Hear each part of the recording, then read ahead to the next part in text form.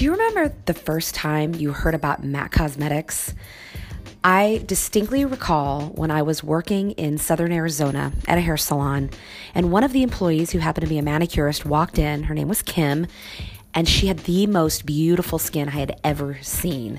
And I didn't know her very well at the time. And as I approached her, I said, "What are you wearing on your face? It is so beautiful. I've never seen skin look so gorgeous." And she said, "Studio Fix by this company called MAC Cosmetics." And at the time, it was only in Phoenix, and I was in Tucson, which is a 99-mile drive. And she said, "You have to go to this makeup store." And of course, I was already entrenched in the beauty industry, and I had never heard of MAC. They had just come out in this area. And so I made the trek all the way to Phoenix. And I remember walking in, and I was very intimidated. Everybody was all in black. All of the cosmetics were lined up just perfectly, and I had no idea what to do. So I asked the woman who helped me, and I really remember her. She was probably around 5'7". She had a short haircut with some poofy bangs and glasses. And I said, "I don't even know where to begin." And she said, "Well, what is your budget?"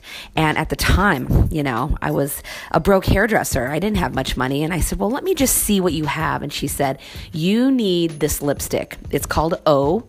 And it's a brick red with a little bit of gold, and I think it would look beautiful on you." And so I splurged on that O lipstick, and I wore it every day until I had to scrape out of that bullet. I think I might have that saved somewhere. And that was my obsession with MAC.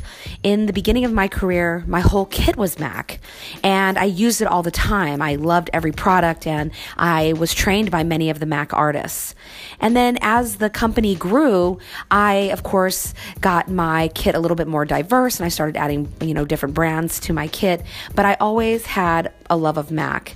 And my guest today has worked for MAC Cosmetics for over 20 years, and his name is Romero Jennings. I can't tell you how excited I am about today's episode. He is an innovator. He is a forecaster. He is the most kind and beautiful soul, if you ever have a chance to be around him. He's an excellent teacher and allows you to figure it out for yourself while giving you really excellent tips on how to use their product to the best of your ability, and also to give you encouragement to try things on your own.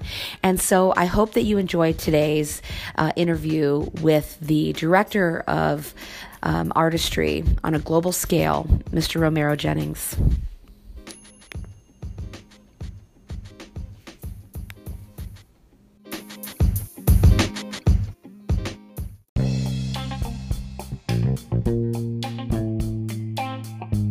Please welcome my special guest, Director of Makeup Artistry for MAC Cosmetics, Romero Jennings. Hi, Romero. Hey, Erica. How are you? Good. Thank you so much for joining us on Makeup is the Foundation. I really appreciate you giving us your insight today. Mm-hmm. I'm so excited.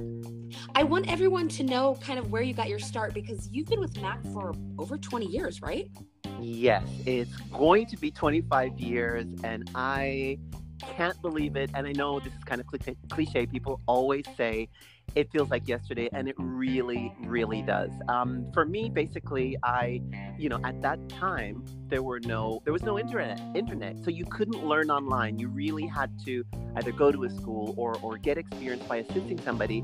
And for me, I went to FIT, I studied fashion design, moved to Japan, lived there for 5 years, and started assisting makeup artists. So I came back from Japan, and someone said, "Oh, they're hiring at this place. It's a new makeup line that's coming out in America, and it's called MAC." And I applied for a part-time position. I thought what I thought was a part-time position, and I thought, great, I can still do my freelance, which I was doing a lot of music videos back then. And then it turned into a full-time job, and I've been there for 25 years, and I can't believe it. I can't believe it either, because, when I first was introduced to MAC, I couldn't believe the face that I was looking at because her skin looked so flawless. I found colors that matched my skin tone. And I just remember, driving at the time I was living in Arizona and Tucson, and I would drive, 99 miles to Phoenix to that one store. Mm-hmm. And I got my very first MAC lipstick, which was O. I think I still have the bullet somewhere. And, it's kind of been always in my life just because, of course, I'm a makeup artist too. But, when you first started with the brand, obviously, like you were saying, there's no YouTubes and no Instagrams and stuff like that. The expectation of the brand in the beginning, what was that like? Because the makeup was so different then. It was very matte and very 90s. And, when you were working with the brand, what was their kind of overview of like the MAC look at the time? I mean, it really interesting. It's like MAC always believed in trend, not just trend backstage in fashion, which we've been doing for so many years, but also street trend, which now has become like social media trend, because now trends get set just by the internet alone, which basically come from the street or come from fashion. So back then, it really was about being your authentic self. MAC really believed in hiring people that really had a passion for what they love. And if they knew that they would bring that passion, they would have that passion, they would bring it to the brand. So you were able to be your own individual self. And back then, people from MAC had, it's companies now, you see tattoos, you see piercings, you see, but back then, 25 years ago, if you worked in a department store, there were restrictions, but MAC was the one that broke the mold. MAC would say to the store, this is what our employees look like. They need to be themselves, and we're going to make this happen. So honestly, it was about being your authentic self. Makeup-wise, yes, it was about that matte face. And of course, Studio Fix, which has like transcended decades and is still like one of the hot franchises at MAC, is still number one. And I remember a lot of TV people coming in swearing by it. Madonna, all these celebrities were wearing it, and makeup artists realized the power of matte on TV, and this product was a way to get it back then and even now. So yes, the look was different, the feeling was different, but MAC really encouraged you to bring it, to be yourself, to be authentic. And even today, it's still the same. When you talk about being your authentic self, it really makes me think of it, because right now, and hopefully it's dying off a little bit, I feel like there's that, stamp on makeup look that everybody has, that everyone has the same brow, the same, highlight placement, no matter what the face looks like, the same shiny nose, the same lip outline, the same, kind of like glitter on the lid with a cut crease. And, you see this kind of stamped look that came from, drag culture that kind of translated into a trend. And then it became a who can do it better YouTube kind of like war battle. And now I feel like people are going, well, I kind of want to go back to being who I really am and not trying to be a different version of myself. Do you see that now? Are you seeing that? Yeah. I totally get your point on this, and this sort of stamp of makeup where you put a crease where a crease should go, you put, a highlight where a highlight should go, and a high point. But the difference is, and, honestly, backstage, you see these really weird things happening where it's a play on color or a play on highlight, or sometimes a play down. I mean, when you think about it and you think about like an extreme makeup, sometimes an extreme makeup backstage means applying less, or seeing nudity, or seeing freckles or imperfections, and then that becomes a trend. So it's really interesting, because every time you post a sort of weird or strange image that's not normal and not the cut crease, people question why. So here's a great example. I am known for creating eyelashes and eyebrows and out of like all types of weird, unconventional materials. And every time you post something, some people will say, does it hurt? Ouch, it looks like it's kind of sticky. So, or painful, but at the same time, this is why I'm saying, to be at MAC for all this time and working for a huge corporation, that they allow you to be yourself. Within this brand, I'm able to still create my crazy, outlandish eyelashes and eyebrows and use for shoots and use for things with the company. And it's something that MAC doesn't sell, but it's an accessory that I feel I need to finish the look. So you do see a few people pushing the boundaries out there, but the majority are really just following, a crease goes where a crease is. So there are people out there that are really being sort of trailblazers and pushing and also helping to create and move the mark, move the trend. Yeah, I think for people out there that are listening that are kind of on the newer side that maybe, have used MAC as a personal brand and they're starting to reincorporate it into their kits, there, of course, there's that staple Studio Fix, like you said, that has that longevity. But when it comes to, your skin products, because, you're really known for your skin, could you kind of talk about maybe 3 of your top skin products and their functions? Because I think a lot of times, especially, even as a pro, when you go into the store, you're like, I want everything, but what do I really need? But wait a minute. And you just you get guided and your eyes light up. And I feel like with an expert like yourself, who's, literally been in the labs and given input into these products, what do you think for someone that just needs like 3 skin products? What do you think? So, that's so interesting because yes, we have a lot of products and sometimes it can be overwhelming, but I am really honest and I listen. I give MAC honest feedback for anything that's coming out. And if it needs to be tweaked, I tell them, I'm really, really honest and sincere with them. So because I have to believe in the product to use it. And that's why anytime I'm doing a masterclass, I'm going to class or, I did masterclass with Gregory just in the last couple of weeks. I really speak about what works for me. And for me, if you want to say like top 3, Romero, what does every makeup artist need starting out? Okay, 1, you need Fix Plus spray. So Fix Plus is something that it's a water spray, but it's hydrating. It has some emollients in it. It's a great product to spray. Like if you've done a foundation and you want to just, and you're finished with the entire look and you want to just soften it. Or all of a sudden the client looks a little bit dry in certain areas and you want to even up the skin, but you can't go back and retouch, or you can't go back and redo what you're doing because of time. You can spray a little bit of Fix Plus and it'll help you to move the foundation to take it to the next level. Or Fix Plus is also really great as a basic moisturizer. So I like using it in really warm weather or warm weather climates.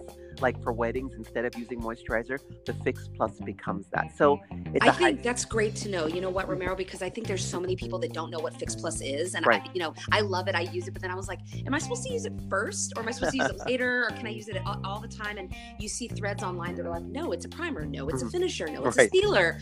So I'm glad you explained it because I know there's a lot of misconceptions. Yes, that's a great point, Erica. Yes, you're totally right. Fix Plus can be used before as a hydrating base. It can be used after as something that will sort of help the makeup to last, also soften any powdery or cakiness and sort of like bring it back to life. If it's looking a little makeup-y, the skin, and sometimes, listen, we have to do that because your client might need coverage. But sometimes after you've done with this, you're like, oh, it looks really dry in certain areas or it's a little bit patchy. So then your Fix Plus all over will really help to do that. And I mean, don't get me wrong, there are many right now. The Fix Plus franchise is big. There are quite a few, but the first one you need is just the basic Fix Plus. The next thing I would say is softening lotion. So let me tell you, you gave me a full size of this when we were in New Orleans, and I have to covet it because I'm almost out, and it makes my skin feel so good. I love it. Yes, that's a great point. I'm glad you like it because it is, when this product first came out, it was created in Korea from MAC and then brought to the States. It wasn't here for a long time. Every time I went to Asia, I would always buy it. When you see it's just clear, and when you look at it, you're thinking like it looks like just water. This is my thought on this product in the beginning, and I was just like questioning why, because back in the day, you did moisturizer, you put foundation on, and you added powder. Now you need to layer these items, and you need to even do, sometimes you're doing a bit of exfoliation before, but the softening lotion is amazing because of, one, the ingredients. And I'm not an ingredient guy, so I can't tell you everything that's in it, but what it really does, the reaction for me is that when you spray this onto the skin, it really does help to plump the skin and bring it forward. And it makes it more supple. It has enough emollients, it has enough ingredients that really helps to bring the skin to its best. And I'll even use that. So, okay, here's what I would do. I do Fix Plus, then I do a little bit of softening lotion, and then I start with moisturizer. So, and you can use any moisturizer you want. You can use oils, whatever works best. So those things are, for me, as when people ask about like a great backstage skin is really an editorial skin. And what that means is that it's close up. The cameras can see the hairs in the model's nostrils. I'm just saying they're that close.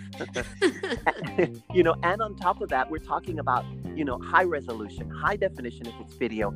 All of these things, being an artist backstage, you really have to do makeup with a magnifying glass. So the skin needs to be as perfect as possible. And we all know looks good. So those are my top two. And the last one I have to say, I cannot live without, and I talk about this everywhere I go, is Prep and Prime Skin Refine Zone. So this is great if you're a wedding makeup artist. It's great if you do celebrities. It's great if you're an editorial makeup artist. I call this, I'll say it again, Prep and Prime Skin Refine Zone. It's my liquid powder. So you can use this. It really is a base. It's a primer for the skin that you put underneath, and you would put it on, let's say, after your moisturizer. And you're going to put it in those areas that you see texture, that you see large pores, that you see shiny skin that you want to mattify. So most likely, I'm using it in the T-zone. I'm using it around the nostrils. I might use it on the temples of the forehead if I notice like a little bit of if the person has had acne before and there's a little bit of texturing or slight pimpling or bumpy, it helps to smooth that out. So that's before. The way I use it after is you can finish an entire makeup, and then sometimes you finish the makeup, you've done the powdering, and you're like, she still looks shiny. What do I do? And you don't want to keep adding powder, because as the person's face moves, the powder will wrinkle or go into fine lines, especially for mature. So I like. That's what I was going to ask about, was mature skin, because I found that, when I would layer the softening lotion and then hit it with the moisturizer, I was wondering, for someone that has mature skin, it's not, super fine lines, but there is a little bit of, larger pores or texture around the nose or even around the middle of the brow. And you don't want to layer that powder because they're older and they think, oh, that's going to make me look older. So you can actually put it on top. Exactly. Yes. And guys get this. Honestly, when you're a young makeup artist and you're not thinking about wrinkles, someone mature is thinking, wow, that's a lot of makeup in between my brows. In a few minutes, if you're super oily, or in an hour when I start being expressive, it's going to settle in the lines that I know that I have. So the clients are even thinking about this beforehand. And when you use a product like this, it really becomes like a matte elastic, because it moves with the skin, as opposed to powder that just lays on top of the skin, and as the skin moves, the powder breaks. So many times you'll get a mature client that will say to you, I don't wear powder. And this is a great product for that person, because it will do what you expect powder to do, but will move with the skin and eliminate large pores. Amazing for guys, really great for weddings, especially if the bride sends you over to the groom's place and says, you got to do something with them. They've been drinking. They're really shiny. He's just shaved his head this morning, and he hasn't guys shave their head. They put a mask on, and then you have this glow that the bride doesn't want, because it looks like a shiny disco ball. And then you go over to the guys with powder and your brush, and they look at you like, you're putting makeup on me? ? So go ahead. Sorry. Oh, I was just saying, I love that, for guys, I think that's guys, if you're out there listening and you do weddings, so many people just ignore the groom. They don't even incorporate it as an option. And I think that's a big way you're losing money off the table. I almost always, I stay the entire day for my brides, but I always insist on whoever they're marrying, their partner, that they get service as well at whatever capacity they're comfortable, and say, of course, you're going to, for a guy, there's shiny ears, there's shiny nose, there's definitely shiny in the hairline or on the bald head, and usually the lips are extremely dry and their under eyes need hydrating, so they need something. But I do it very like utilitarian, like, oh, this is my guy's gel. I'm not even going to tell them what's happening. I just say, sit down and just give me 5 seconds, and you can get it done. And you just made a great point. How about saying to them that you're including this in your fee, that you can charge a little bit more, because you're saying, and I'm just going to take a look at the guys, and all it would be is you're brushing up their brows with a clear brow set gel, and then you're mattifying and reducing any pores so that they just look polished. And so they still feel like, and listen, guys are going to rub their face. He's going to put his head on her dress. So the last thing you want to do is try to put foundation on these guys that normally don't wear makeup, So I feel like this is a really, so again, it was the softening lotion, Fix Plus, and Prep and Prime Skin Refine Zone as my top 3. But I want to say one more thing, because this is really important for skin for me. And what I love to do when everyone sits in the chair first is to take a wipe. And right now MAC has these pink micellar water wipes, and it's, molecules surrounded by moisture, which is what it really is. And basically I'll take the wipe, wrap it around my finger, and just do a circular motion around the entire face before I start the makeup. Every single time. Guy, girl, old, young, it doesn't matter. What this does is it's just buffing and polishing the skin, slightly taking off any dryness, top surface. There was a pimple there last week, all of that. Really easy. Right. And then I spray the Fix Plus and the softening lotion to just sort of rehydrate any flakiness that's just standing up, and then I moisturize. So I like when you do the circular motions with the wipe, because it also brings blood to the surface and it gives that a little bit more life, especially for someone that just doesn't take care of their skin. It's a really nice way to start. Exactly. Love and it. Even at that good point, Erica, and also by bringing blood to the surface of the skin, you're also helping to plump it. So while you're doing that, and I mean, it's a temporary plump, but it's a finish that it will help you to apply the makeup one. And as I'm using the wipe in the circular motion, I'm also feeling the bone structure underneath and determining at that point where to place what. I love it. One thing you did mention, you kept mentioning backstage and editorial skin. I want to kind of clear the air with the word editorial. I think that people that have been in the industry for 20 plus years have in their mind what they think editorial means. This word is thrown around now so casually.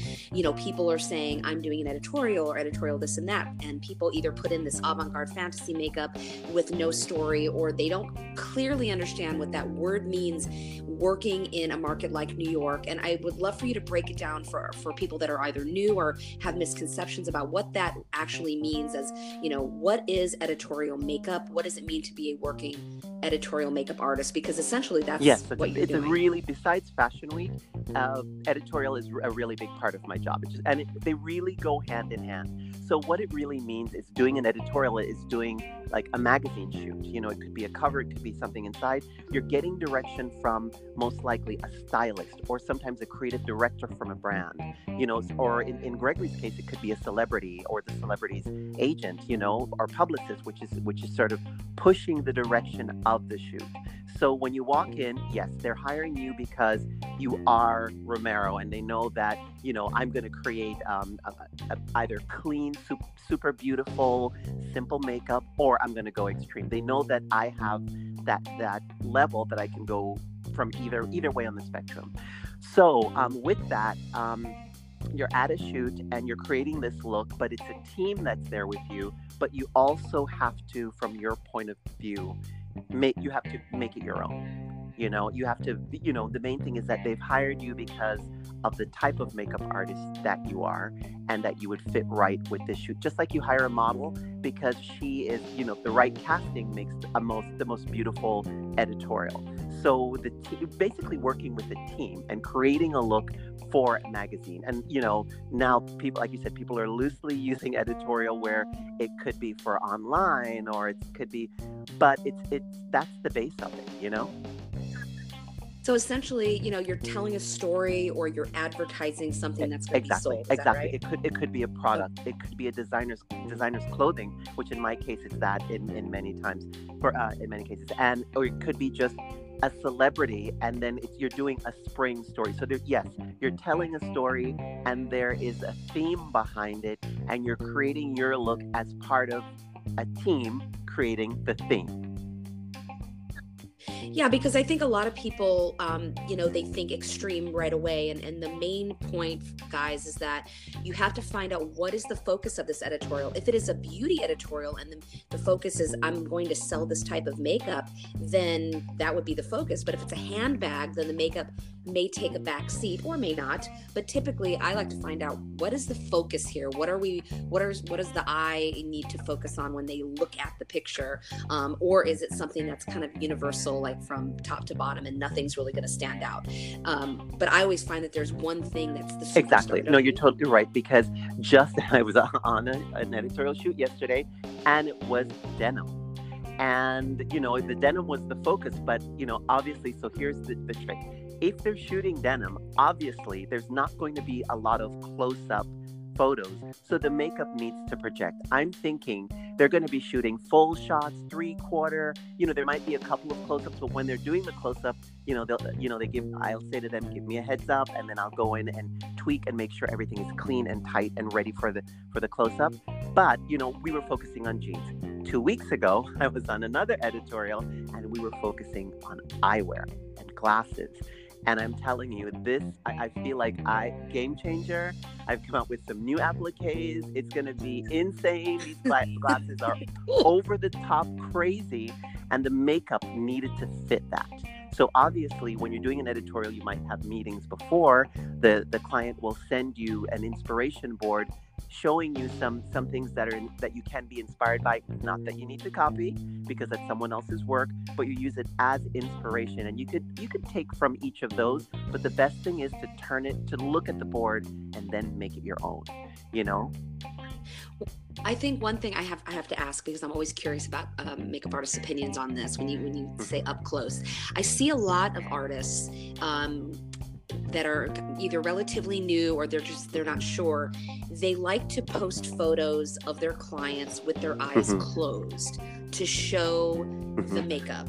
And for me, I think, like, why would you want the eyes closed? Because that's not how they're walking around. And wouldn't you want to show just the look in general, how it's viewed from different light? But some people feel very strongly that they have to show their client that they can blend a crease, or that they are very precise with their eyeliner. What's your opinion on these very up close, like iPhone photos of the eyes closed on a pedestrian That's client? really, really interesting right now. So relevant as you ask me this, because I almost never post a photo with the eyes closed, because you're losing expression, you're losing mood, it's not an injustice, but it's just like, it just sometimes, if you look at someone's page with all the eyes closed, in my head I'm thinking, does this makeup not work with the eyes open? Exactly. It is for me a little bit of an injustice, because I'm like, why?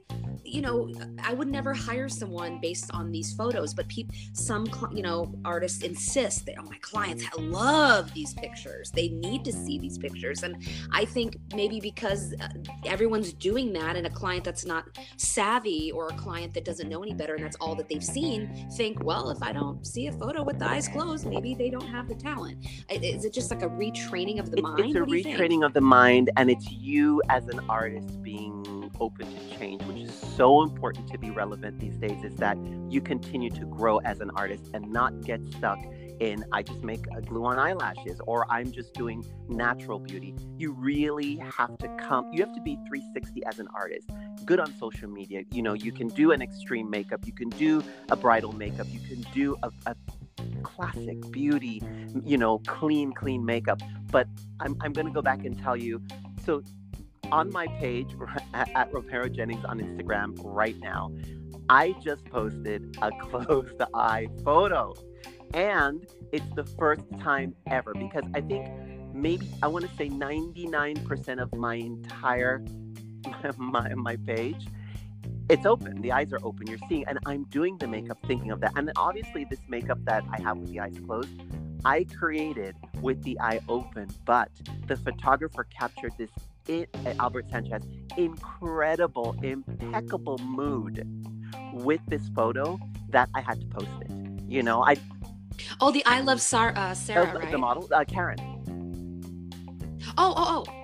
it's a beautiful Yes, picture. I saw yes. it. So, Yes. so really good that you brought this up, because for me, it's not. I don't usually post that. I want to see the eye, and I want to see a spark, and I want to see mood that comes through with the eye. But this picture that Albert Sanchez created was so powerful with the eye closed, and it was really funny because it was all about color. It was all about the shadow and a nude lip. And just sort of nude, transparent skin. You could see freckles come through it.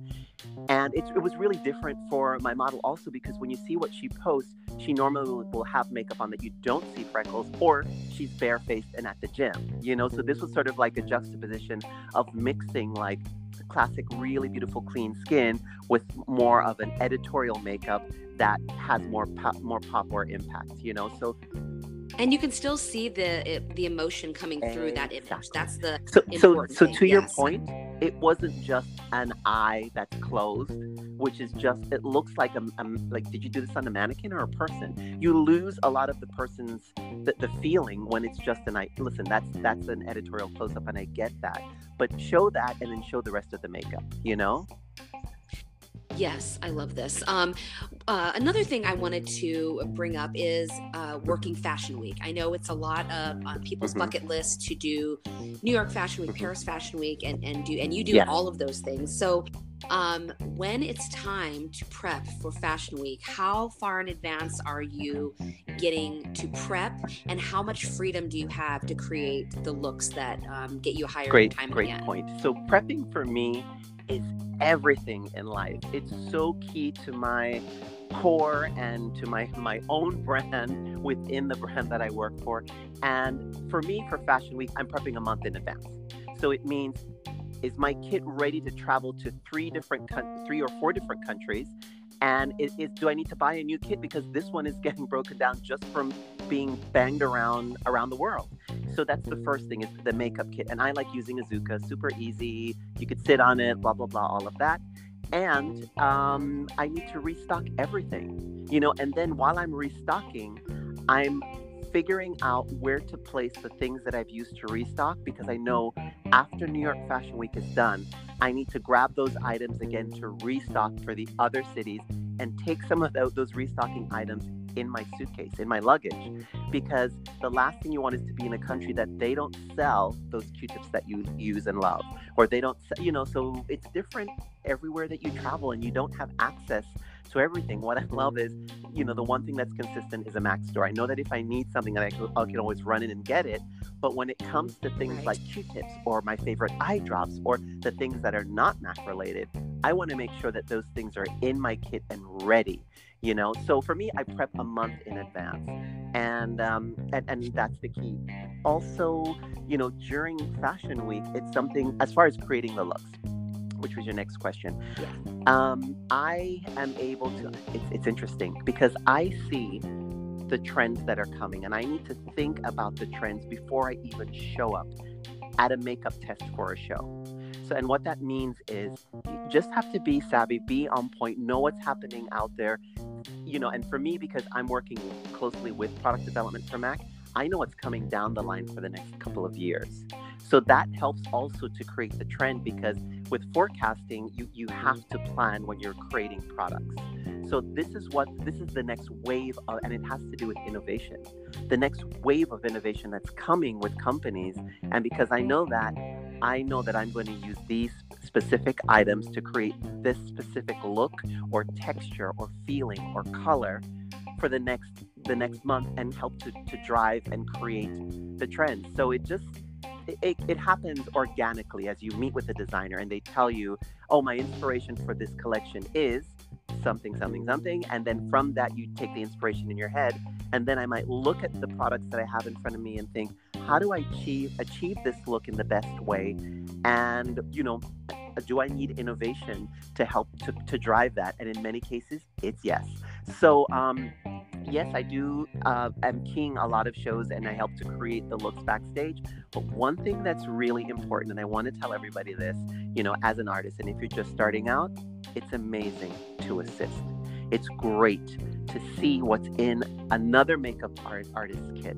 It's great to see what your neighbor, if you're assisting on a huge show, which I still do from time to time, just so I can see what the other artists are doing. What makes you famous? Why are you doing this long? It's a great training ground, but for me, it's continued education.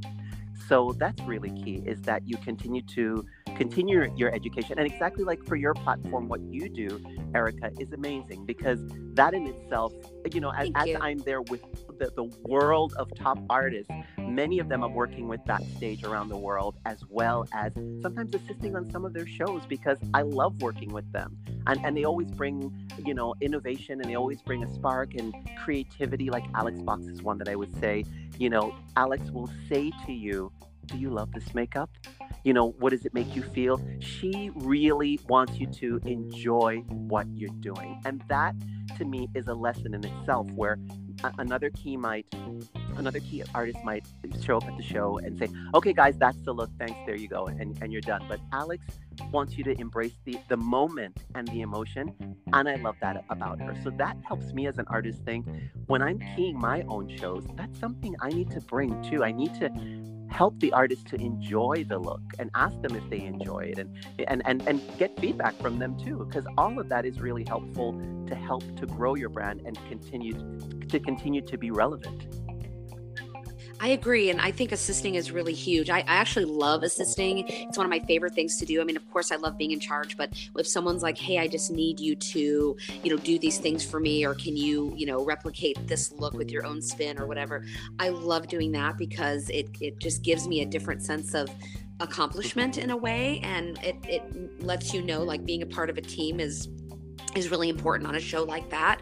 And you've been doing shows for so long, and you've worked with the greats, and, and speaking of innovative things, of course, everyone knows you do create those, custom lashes and custom brows and things like that. So I wanted to talk about lashes a little bit, because, of course, the lashes you create are for, for photo shoots and for really extreme things some of the times. And what I see lately is this bizarre, universal lash that I feel like everybody is wearing the same length, and they just slap it on there without any thought. And I think some people don't understand how lashes can help a look. They just pick ones that look pretty in the container, they throw it on and go, well, the customer likes it, so who cares if it looks good? And I just saw a thread the other day where the makeup was pretty, it was very trendy and kind of looked stampy like a lot of the things online, but the lash was so big, and that was she was asking for a critique, and everybody said the makeup is great, but the lash, and her defense was, but the client really loved it, but the face was very small, the eyes were small, and the lash just killed it for me. It would have been so much nicer. So when people are deciding on a lash, can you give a couple of tips of how to maybe choose the correct lash for the correct setting and the eye shape? That's so funny. Yes, it means, first of all, that you need to carry various lashes in your kit. And there's a way to test a lash without just putting it on someone's eye and then taking it off and putting it back in your. So you just hold it closely enough. You can look at it, have the person open their eye, and I hold it with the tweezer. We look. So it's really funny. Last Saturday, I was in another shoot with a celebrity, and we were looking at this makeup, and I said, okay, let's try on lashes. And we did it together. And we came to a really nice place where it wasn't too long, it wasn't too short, it was just right. She felt comfortable. I thought it looked great with the look. But as an artist, yes, it's my look. Yes, I want the client to hire me again. But at the same time, I want to be really honest, and I want to give them. But when you're being honest, you can give them options. You can give them options if you're carrying it in your kit. So for me, I've really stepped up my lash game. Yes, because one, I can create lashes on my own, but I will buy an array and an assortment from individuals to lashes that are longer in the center that look more cute, lashes that are longer, in the outer corner that looks more sexy. So it depends on what feeling and mood you're going for, and the lash really helps to dictate that, like you said. So when you're thinking about this, in almost 90% of the cases, I am customizing or trimming the lashes to suit the client's eye shape and size. So that you're going to have to determine, depending on your experience with lashes, and also that you're carrying the right sizes of lashes. And you really have to, I mean, listen, if you're not sure, you can take a picture and look at it. But for me, I look at it and I have the client look straight ahead and I ask them their opinion, like, what do you think? And in many cases, like most of the time, they don't care. They're like, whatever you want, you're doing this. And I'm totally fine with that. But when it comes to like a celebrity, I want them to also be comfortable and also not be shocked that I'm doing something that was so extreme. But I know as an artist, I can also push the envelope a little bit and get them to try something that I think looks great and something that would read better depending on the situation. So in that case, even speaking to the client, finding out where they're going, what they're doing, and then in your head thinking, how are they going to be photographed? Oh, it's red carpet and it's going to be in this place. So like I said, same situation with the jeans, right? So I'm shooting denim yesterday and what I thought to do is let's use something that looks a bit more extreme because no one is going to see just a mascara alone from a distance. So let's put a lash on that you can actually see a bit more. So, it all depends on the situation, depends on your client's eye shape and size. But as the artist, you should be able to customize to get the best result with the eyelashes. And the eyelash really frames the face and really helps to create the mood. I agree. I think, lashes can really make or break a look. I think that, sometimes, of course, lashes are usually the last thing that go on. And sometimes people have, especially artists, have this one lash. They just, are, damned, I'm going to use this lash. It doesn't matter. I bought it. It's a special lash, but then it doesn't work. But the confidence level isn't quite there yet, whether they can say, I'm actually going to pull this off and just make the lip be the standout, or I'm just going to make it work. I think that's a hard thing for a lot of artists and their confidence because they're not sure. They're like, well, it looks pretty here. Why something doesn't look right, but they don't know what it is. So it's great to have these tips, holding it up with a tweezer, looking at it with the client, asking their opinion, and then you kind of have to go with your gut, right? I mean, and here's something really important that you just said as far as the confidence level. Yes, confidence level doesn't just mean that you're going there with a really loud mouth, telling everybody what you've done in the past. They've hired you because you're there for a reason. They know that you can do this work, right?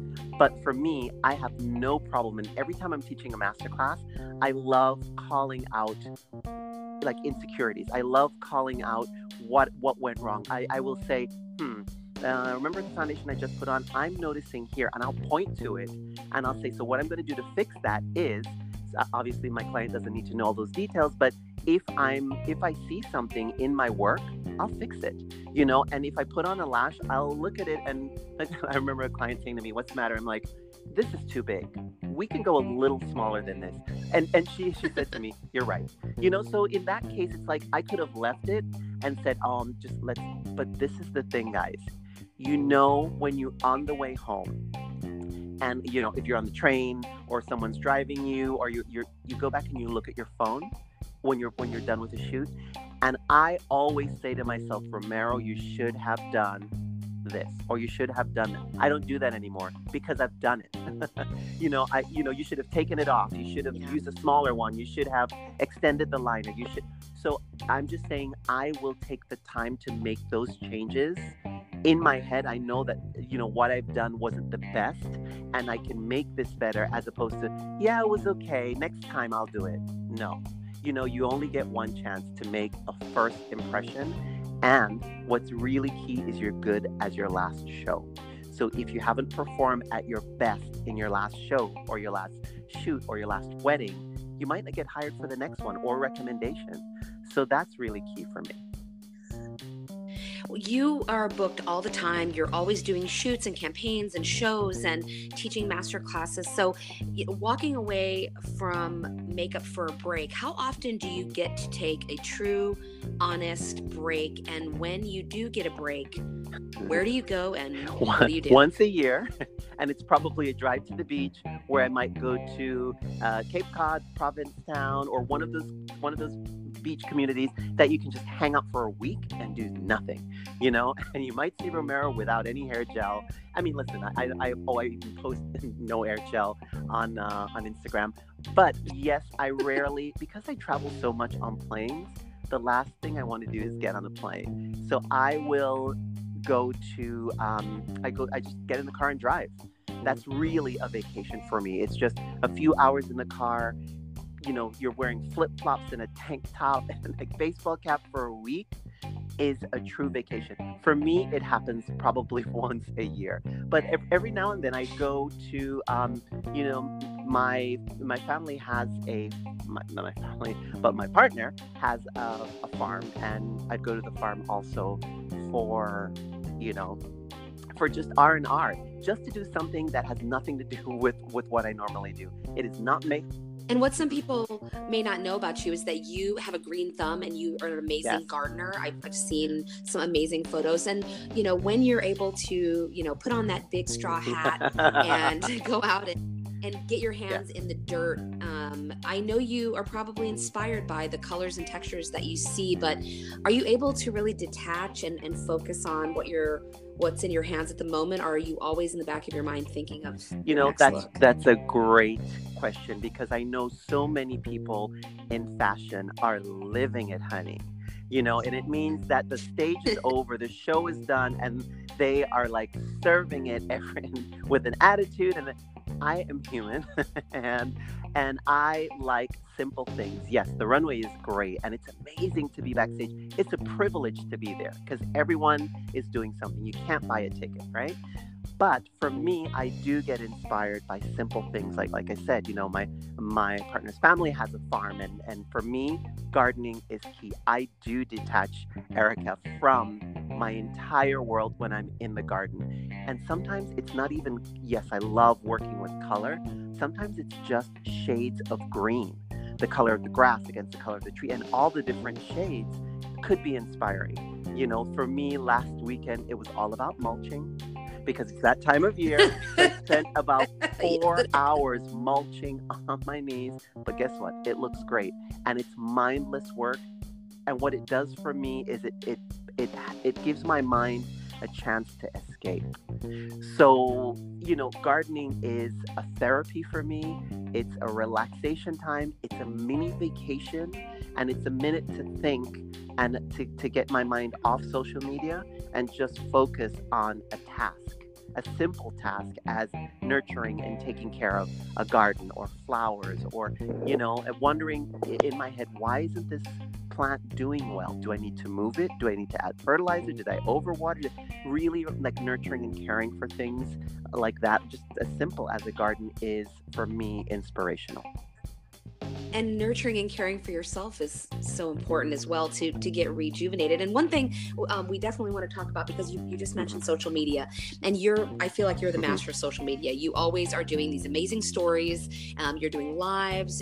You're showing, your life so that, artists can be inspired and you can kind of, obviously stay relevant. But I would love for you to share some tips, because one thing you and I talked about, and I still want to do, guys, and, if you're into this, chime in. You can actually leave a message on the Anchor app. For me, you can actually call and leave me a message. You can do text and let me know your opinion. But we want to do a social media class or a webinar to get people understanding like the algorithms and when to post and how to post. And I want you to give some of your tips for social media, because you're totally slaying the social media. I feel like such a slacker, but it's part of your job and you have to do it. But can you talk about that a little bit? Yes, I would love to do like a guy's theme, like you're saying. We would totally rock it. Social media right now is your portfolio. It's a really important business tool for you to use to elevate your own brand. And it's something that I embrace. It's something that, as a makeup artist that's been in the industry as long as I have, if I wasn't with a company like MAC, where MAC really pushes you to explore and grow and change, because the company is growing constantly. We would not be around today if we didn't pivot. So it's important to pivot when something happens and then move in a different direction. And that's something that we do really seamlessly. So when social media came around, I remember the company saying, oh, this is coming. You guys should do this. Why don't you try it? And the guidelines were loose. They didn't force you. It's just like, open a page, do some things. And from that, I thought, this is kind of weird. And I was like, oh, this is interesting. And then I realized that it was a conversation, and it was a great way because I travel the world with Mac. It's a great way for me to keep in contact with people all over the world to know what, and it also gives me a point of reference. So when I see them, I could say, oh, didn't your daughter just have a communion for her first communion last week? Or, or you got a new puppy. Are you going to bring the puppy to work so I can see? So it really helps to open up those and continue to nurture those relationships that I've developed over the years at Mac globally in all these countries that I visit. So for me, social media really is a key tool for my work, and for my private, because it also helps keep me connected with people. But many times now, and you guys probably on the podcast don't remember all of this, but if you had a portfolio, it was a physical book, a book that sort of looked like a magazine that had your name on it, and a client would request it from your agent, and they would pay a messenger to send it to the client, and then send it back. And so and you had to have multiple books that lived in multiple cities, so that would happen, right? But now it's social media, and I will tell you, people rarely will even go to my link. So everyone that's creating links, yes, you need to have a link with your work, but the client many times will look on my page. They want to see how you talk, who you are, are you snippy? Are you cursing a lot?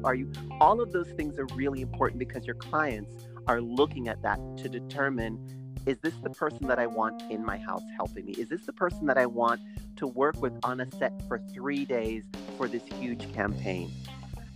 You know what? I like to call it the silent interview. When you don't even know you're being interviewed, they are going to look through and go, they did these things. This fits with our brand. This fits with our lifestyle. I like the way that they hashtag. It's not too much. Or, that really does not align with our brand. And they'll either get in touch or they won't. So I like the silent interview. Yeah, social media is really, really key. So, there are tips and tricks that you can use. Yes, there's a formula that'll make it work, but that's another podcast. Yes, for sure.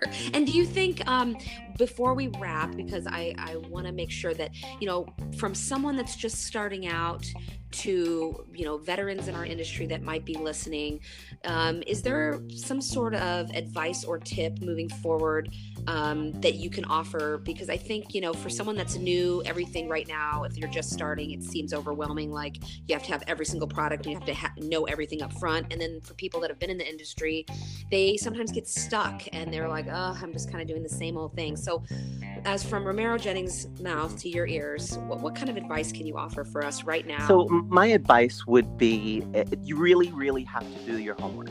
You really should do research, let's say, on your client before you show up. You really need to know what's happening in the industry. And not that you need to have every product, but, and listen, it's overwhelming. Everybody's going to tell you, I use this and it's great. You need to get it. It's so confusing. You need to find out what works well for your hand and your style and your way of makeup, because what works for somebody doesn't necessarily work for someone else, And basically, when I teach master classes, I really am telling them, like, this will work for everybody. I want to pick and choose the things that I know is a must. And then the other things you can figure out on your own, like, I like, this foundation better, or this concealer better, or this type of mascara or lash, So it's more your individual style and taste, but do your homework, study your craft. A really great tool is use your digital camera, your phone now, which is your digital camera. Zoom in and look at your mistakes before you send your model out, before you send your client out. Look at the crumbs of mascara under the eyes that you missed, but the camera, a high definition camera or picture is going to pick that up. So you can't really train your eye to see every speck, but you can use a tool like your phone to help you and guide you. And this way you look at your mistakes, because you can look at the lip and say, the lip line is even. And you take a picture and zoom in, and you can say, I can fix this. I can tweak this. And that's what I love about doing editorials, because as they zoom in, I can see my mistakes and think, Romero, you can fix that. You can do that better. So using technology as a tool is really a key. And you really have to know, sometimes you don't know what you're looking for, but really study the image. And I feel like as you as you grow more and more within the industry, that you'll find out more about yourself, but it's hard in the beginning to know. But this is a great tip, is to use your camera as a tool, because that's really helpful. Stay strong in the social media game, post, be careful where you post, because your next potential client could be looking. So a great example is, I was watching one of the Housewives shows, and people were commenting on something that had just happened, and I was laughing, and my friend's like, "What are you doing?" I'm like, "Oh my God, I'm going to respond. They just said, well," and my friend's like, "Why are you responding to that? That could be taken as being negative, and she could be your next client. So why would you do that, Romero?" That was a learning moment, This is all such great advice, and I love talking to you, and I hope that the listeners out there got inspired and understand that, it takes a lot of work and many years of focus and dedication and inspiration, and we're so lucky to have you in the industry. Thank you so much, Romero, for your time. It's my pleasure, and let's do it again. Thank you. And thank you all for listening. And join me next time for Makeup is the Foundation podcast, where we talk about makeup, hair, wardrobe, styling, life, and everything else.